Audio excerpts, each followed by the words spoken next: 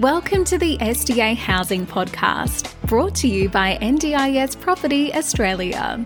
Before starting this episode, we need to provide a general disclaimer. Information contained in this podcast is general in nature only. It does not take into account the objectives, financial situation, or needs of any particular person. You need to consider your financial situation and needs before making any decisions based on the information in this podcast. And you should consider seeking independent and professional advice for your personal circumstances. All right, let's begin.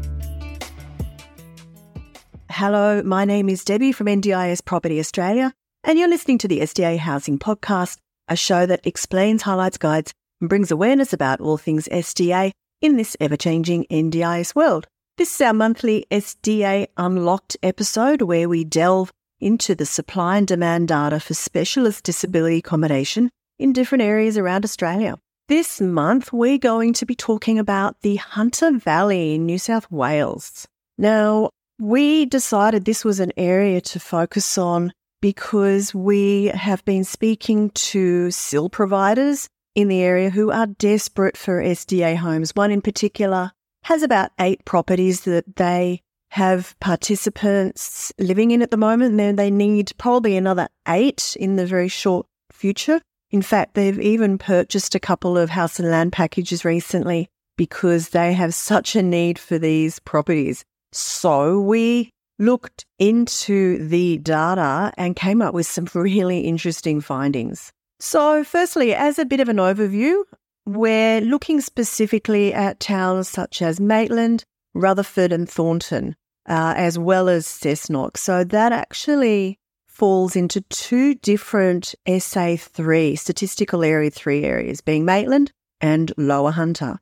They're part of the Hunter Valley excluding Newcastle SA4. And those 2 SA3 regions make up about 70% of the total NDIS population in the larger SA4. So we've taken all that into account looking at the NDIA data and come up with what we see in looking at the demand, looking at the current enrolled properties, looking at the future demand, looking at the pipeline, and this is what I would like to talk about today.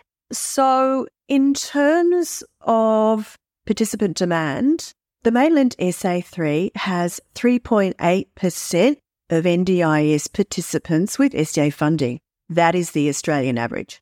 The Lower Hunter only has 2%. That's significantly less, so there is potential for the numbers in the Lower Hunter district, which is Cessnock, to increase significantly. And in fact, the NDIA SDA demand projections suggest that there may be around a 22% increase in SDA numbers between 2023 and 2027. So looking at the specific numbers, I've actually combined those 2 SA3s just to easier compare the supply and demand. So the total number of SDA funded participants, either with funding or those seeking a dwelling, is 196. Currently, 43 are seeking a dwelling and 31 of those are living in SDA. Now, if we look at 196 being that number, and as I mentioned, the SDA demand projections stated a potential 22% increase by 2027, that could be up to about 240 participants in total, so an extra 44. So it was interesting too, the design type, SDA design type that was being sought by participants listed as seeking. 53% of those are actually looking for fully accessible or high physical support. And that's a little higher than the expected number of participants with requirements for either of those 2 categories, which is around about 50. It should be noted, though, that in the SDA data from the NDIA, 23% of the participants, the category they are looking for is not known. So it may indicate that there is a higher than average number of participants in the area with an FA or HPS requirement. And that actually is backed up by what our SIL provider has been telling us. Virtually every single one of the participants they need is high physical support. Now, that's the demand. Let's look at the supply. So there are currently 48 dwellings with 159 places that are enrolled in the Maitland and Lower Hunter SA3s. Of these, 113 places are in group homes. Those are dwellings that are registered for 4+ residents. Only 46 places are enrolled in 1, 2 and 3 resident dwellings. Now, if we estimate the number of new build enrolled dwellings and places in that SA3, because unfortunately the NDI data doesn't give us that information broken down, I'm kind of estimating it based on 70% of participants being in that area as opposed to the greater SA4. So an estimation, we could say there'd be about 19 dwellings and 58 places. So that'd be about 33 places in group homes. When I looked at the pipeline dwellings and places, again estimated for the SA3, there are 10 dwellings and 20 places, of which 4 in group homes. So that gives us an assumption of around 29 dwellings and 78 places, 37 of which are in group homes. Now, why am I talking about group homes? What we know is that firstly, legacy group homes, those are the properties with 6 or more residents, will be defunded in the future. The NDIA have also, in both the pricing review that came out as well as the NDIS review that came out just in December, so both of those reviews came out last year, very much the recommendations were that group homes, those registered for 4 and 5 residents, should also be phased out, not just the legacy 6+ resident homes. So it's of particular interest, I believe, that so many places in this area are currently in group homes. I'm going to basically take that information and look at ultimately what we've got in the smaller dwellings and see in the new build and see what our undersupply is. So anyway, to get to that, I've taken into account that in existing and legacy stock, okay, there's another term, existing stock, that is SDA properties that are enrolled, but they don't meet new build specifications. So they're older stock.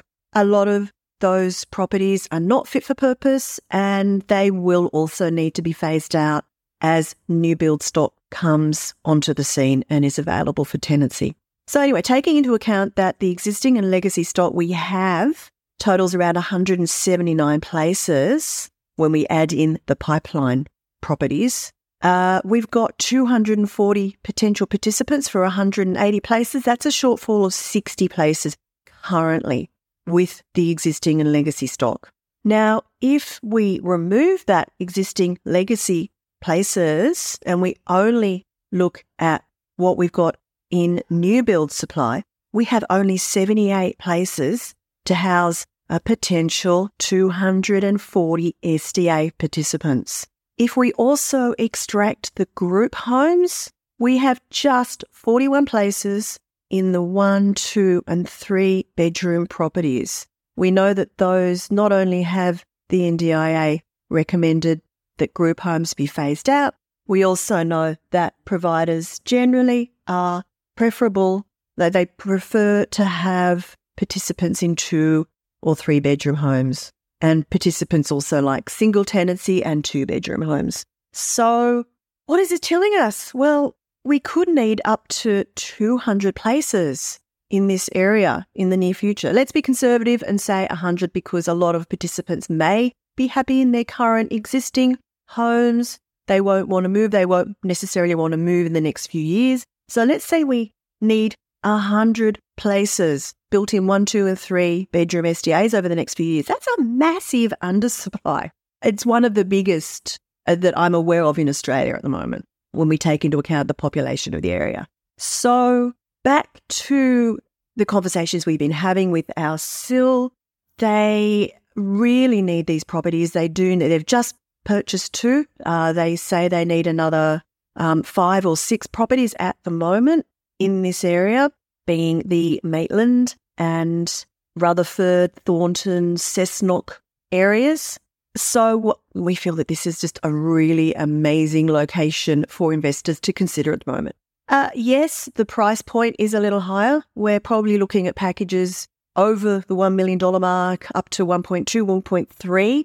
But given the fact that most of the participants, certainly this SIL provider has, are high physical support funded, you're going to get a good return, which is going to give investors a long-term higher yield on these properties, which compensates for that extra initial entry price. So, yeah, just to reiterate, what I'm saying is that if we currently have 41 places in new build, 1, 2 and 3 bedroom properties for up to 240 participants, that is a massive, massive undersupply. So if you are looking for an area that is a really high demand location somewhere in Australia, really consider this area. We have packages that are coming through at the moment from 1 or 2 builders. So please do consider this, get in touch and talk to us further about it. So I hope that gives you something new to consider in terms of locations around Australia to invest in SDA and food for thought. Anyway, that is it for this month, and I look forward to looking into another area next month. See you then. We hope you enjoyed this episode. Please make sure you are subscribed and following us so you can keep in the loop with all of our upcoming episodes. We would really appreciate it if you could leave us a 5-star rating, a written review, and to share this podcast with those that could benefit. Until next time, catch you on the next episode.